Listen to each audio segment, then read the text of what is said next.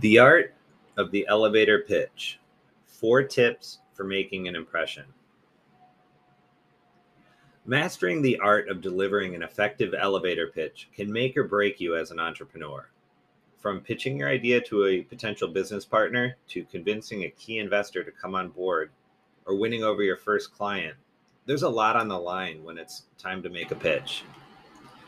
While there's certainly a set of best practices and time-tested guidelines from countless great examples, putting together a strong elevator pitch isn't as simple as just following a formula and filling in the blanks. It's an art, not a science. Moreover, recent trends suggest that people, especially millennials, are becoming increasingly invested in the why behind a business, the greater purpose your company exists to serve, rather than simply what your product or service offering is. That makes storytelling and building confidence all the more important within your elevator pitch. Sure, the details of your product and existing traction matter, but your pitch needs to dig much deeper. If you can build a meaningful connection with your audience around shared principles and goals, then the stage is already set for success.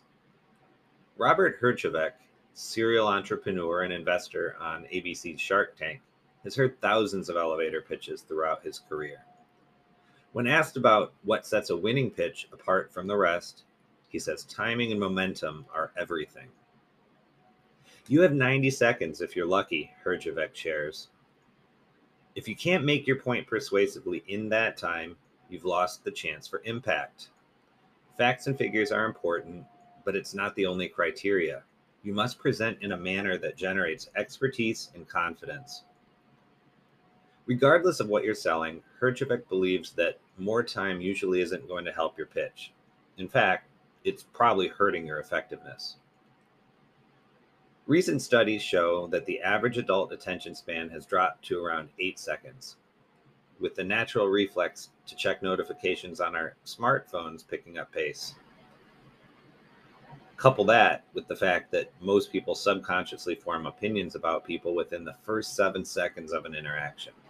And it's clear that you have a very short window of time to make a powerful impression with your elevator pitch.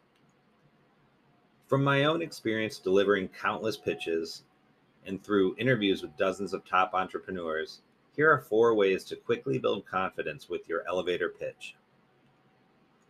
1. Know what's motivating your audience. Before you can hope to build confidence and make a connection with your audience, you need to know who they are and what they care about as it relates to your pitch. If you're pitching an investor, they're going to care a lot about why you're the best person to beat the market. What'll push you ahead of competitors? What's your proprietary technology? How are you acquiring customers? Do your homework ahead of time and be conscious of the goals your audience has. 2. Show social proof. The more trustworthy you can prove to be, the more likely your audience is to buy into what you're pitching. And social proof is the currency of trust. When you're delivering a quick elevator pitch, incorporate social proof by sharing a brief story that illustrates a customer's transformation.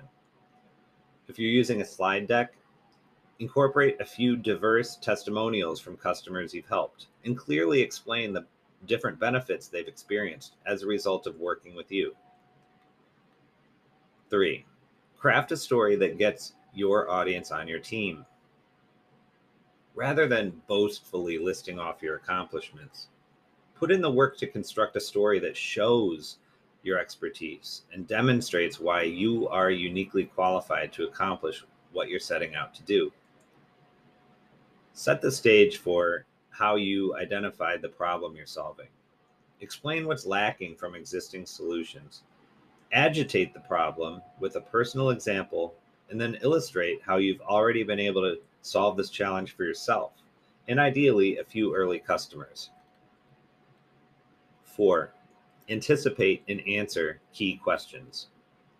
There are certain big questions investors will always ask, either during or immediately after your pitch, if you don't address them first. What's the size of your market? What's your competitive advantage? What's been driving your early traction? Why do you personally care about this problem?